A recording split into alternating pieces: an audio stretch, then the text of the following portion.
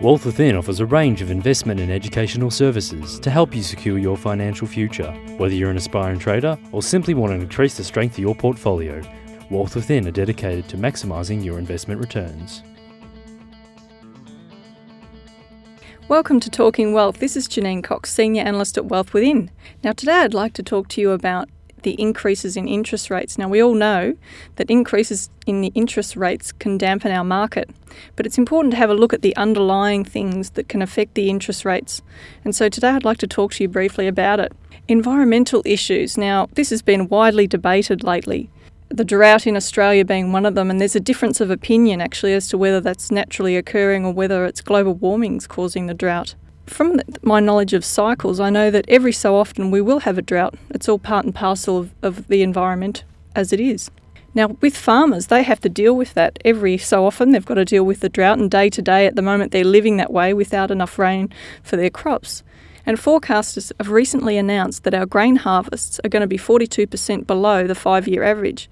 Now, the interesting thing to look at is that last year they're saying it was the 12-year low, and this year they're saying that we've actually increased the grain harvests on last year's yields. So that's a good sign. So we're wondering now whether that is the end of the cycle and maybe we're just going to start climbing out of that. And it's not going to be an easy ride either, I'm sure, because rainfall's still not high enough. See, if rainfall's low and the output from agriculture is low, that means that our food prices are going to rise. So I wonder if any of you have noticed that in the supermarkets. But it struck me as strange the other day when I heard that cattle farmers are actually getting less per head for their beasts.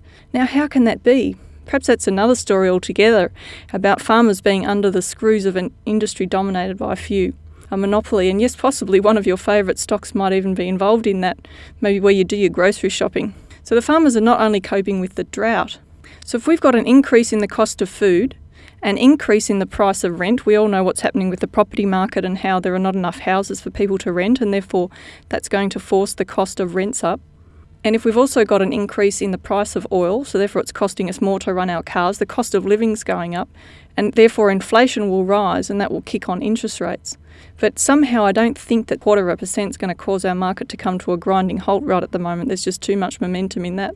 But it's important to keep an eye on these factors and watch what's going on out there. I hope you've enjoyed my talk today. This is Janine Cox, Senior Analyst at Wealth Within. Bye for now. Talking Wealth was brought to you by Wealth Within. To learn how you too can maximise your investment returns, call 1300 SHARE TRADE.